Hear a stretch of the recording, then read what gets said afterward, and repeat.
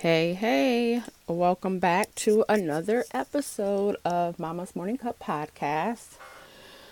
Whew, I have been on a journey these last couple of months, taking social media sabbaticals, time away from the show just to think, meeting with some awesome people in the life coaching space, diving more into my relationship with God, a whirlwind. But I am back with another episode for you all. First, I want to give a listener shout out to some new listeners in Evansville, Indiana. I see you. Welcome. Don't forget to subscribe and follow the show wherever you are listening to the show. By following the show, you are updated when a new episode is out. A faithful listener shout out goes to my friends over in Australia. Hey. I am so appreciative of the international listenership that I have. Can we just appreciate the mamas all over the world who are in need of a community? And with this show, I can bring us a little closer together. So shout out to you, my international friends. This means so much to me that you tune in on a regular basis, and thank you. So now on to today's episode. So grab your cup and let's dive in. Hey there, I am Quinn Minier, board certified case manager specializing in behavioral health turned host of Mama's Morning Cup podcast. I am a mama of 1,000 kids that loves to encourage and inspire fellow mamas to fill their cups with intention. You can find me most days wearing leggings and reading a good book. On this podcast, I am here to remind busy mamas that you are not alone in this journey we call motherhood. I share behind the scenes stories of my chaotic household, tips and tools to help you live intentionally in the areas of health, family, career, and inspiration to prevent burnout by creating intentional living. The topics on this podcast are based on my personal and professional experience, empowerment, along with my opinions and views of this world. And you can also hear from other moms who will inspire us through their motherhood journeys.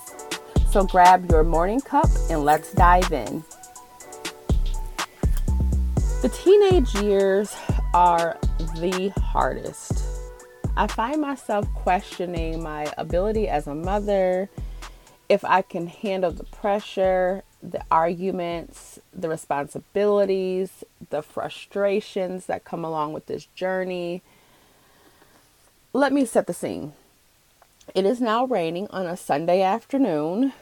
I have been out of the house twice today to transport a teenager to work, pick up dinner from the grocery store, and wash dishes by hand since there were only a few. I have played drive-through with my 4-year-old, watched church online until we are fully comfortable going back in person. Sunday has been good so far. I love to treat it as my Sabbath when I don't work on anything too strenuous or that takes up most of my day and time. I need rest. We all do. We have long weeks of school, sports, work, and miscellaneous things that may come up. I love Sundays. This particular Sunday, I am in my feelings. Why? Because the teenage years are the hardest. I am currently in some sort of battle with each of our teens. That's 5 if you are keeping count. Why are they so reluctant to say thank you? They don't trust my judgment, and frankly, I don't trust any of theirs as well. That's okay. I am in my feelings of which boundaries do I expand and or which do I tell the kids to never cross.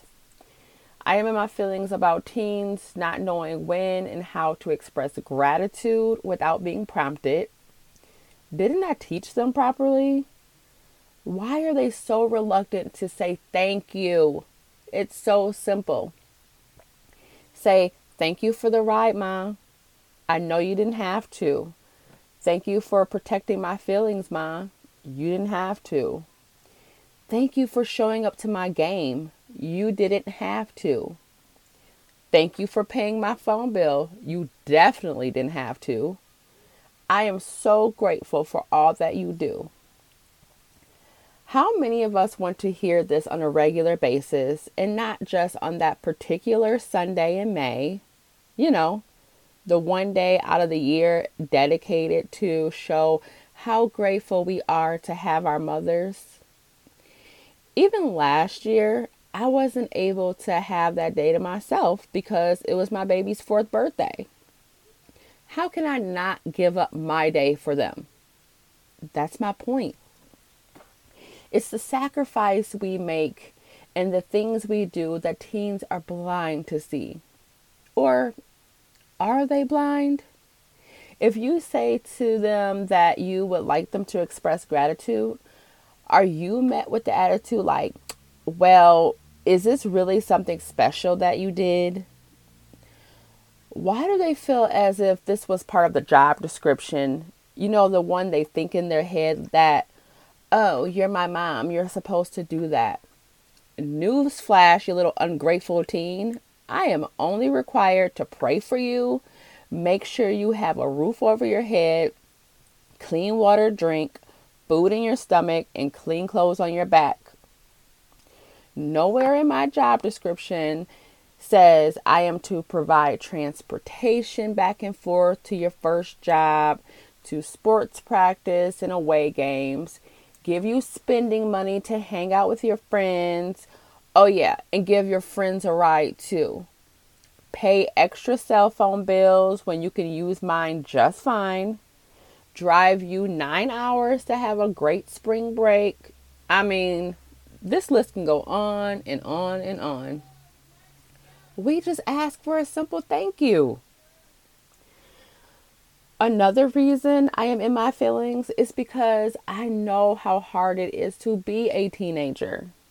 I mean, I have lived it before becoming a mom myself.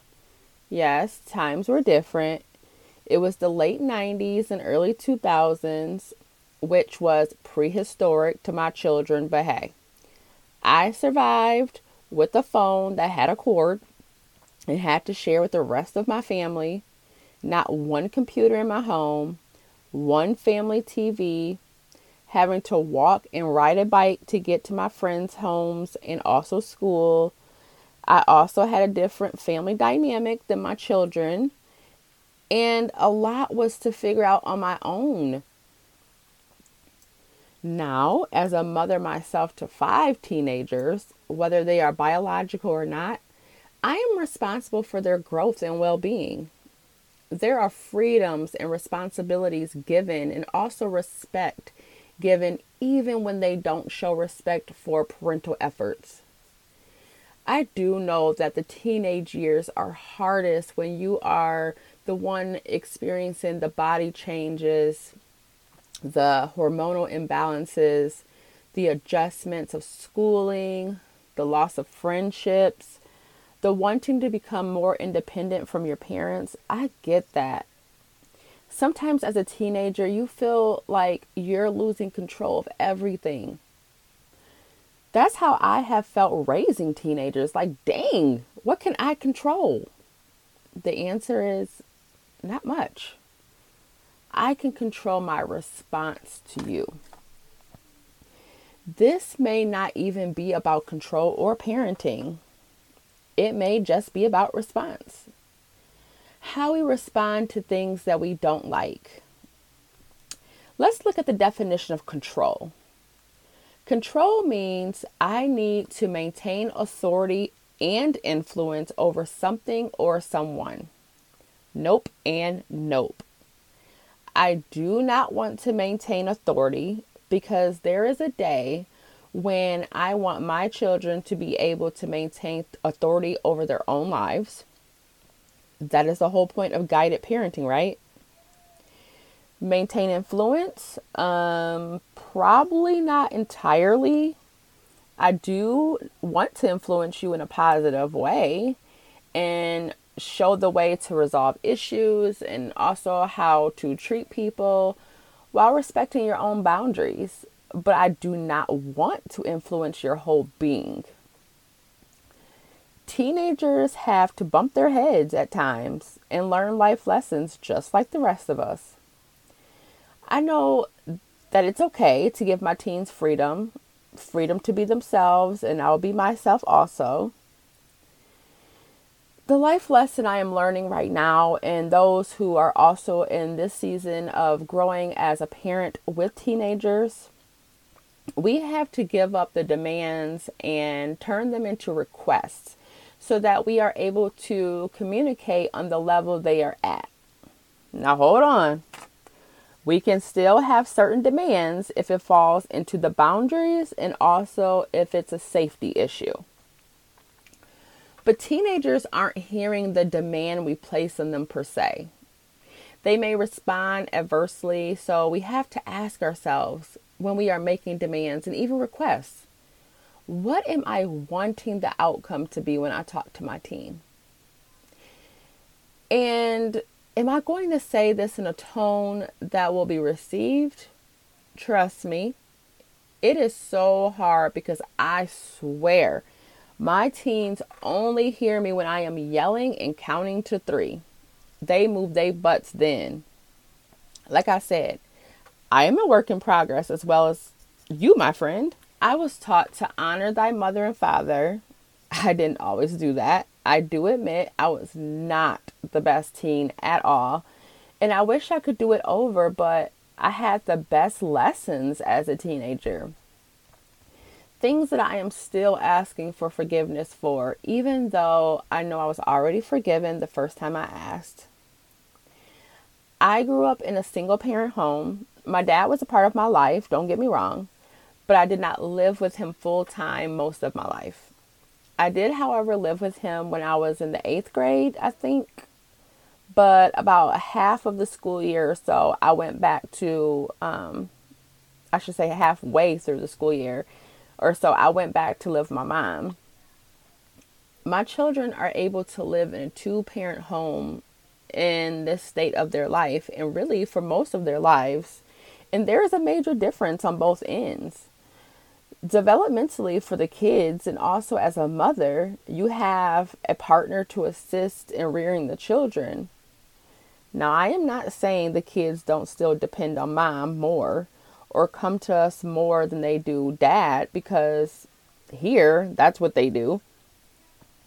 My kids will totally walk right past my husband to find me to ask something that he could answer. What's up with that? Not to mention, I think moms get the most attitude from them. It could be different in your house, but in mine, I am like, who is giving you a ride right now to work, to school, to your friend's house? You better calm down. Oh man. Sometimes I do not like my kids. Not them as a person. I absolutely do love them as a person. Who are they becoming, or who they are becoming? Their personalities and their growth.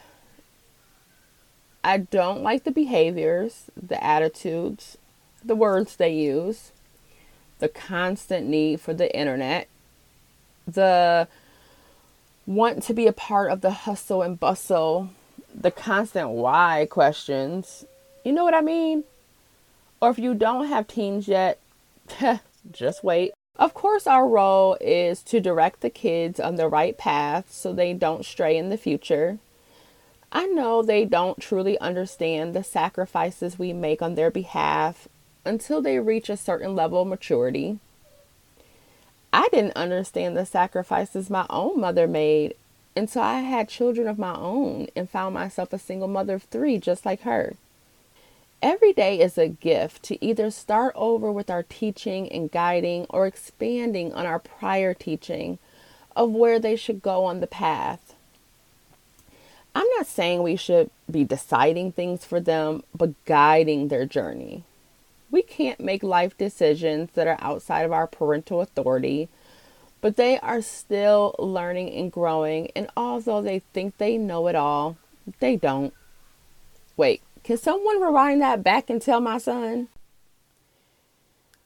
So one thing I want to leave you all with, whether or not you are currently a parent of a teenager or will be in the future, learn their love language.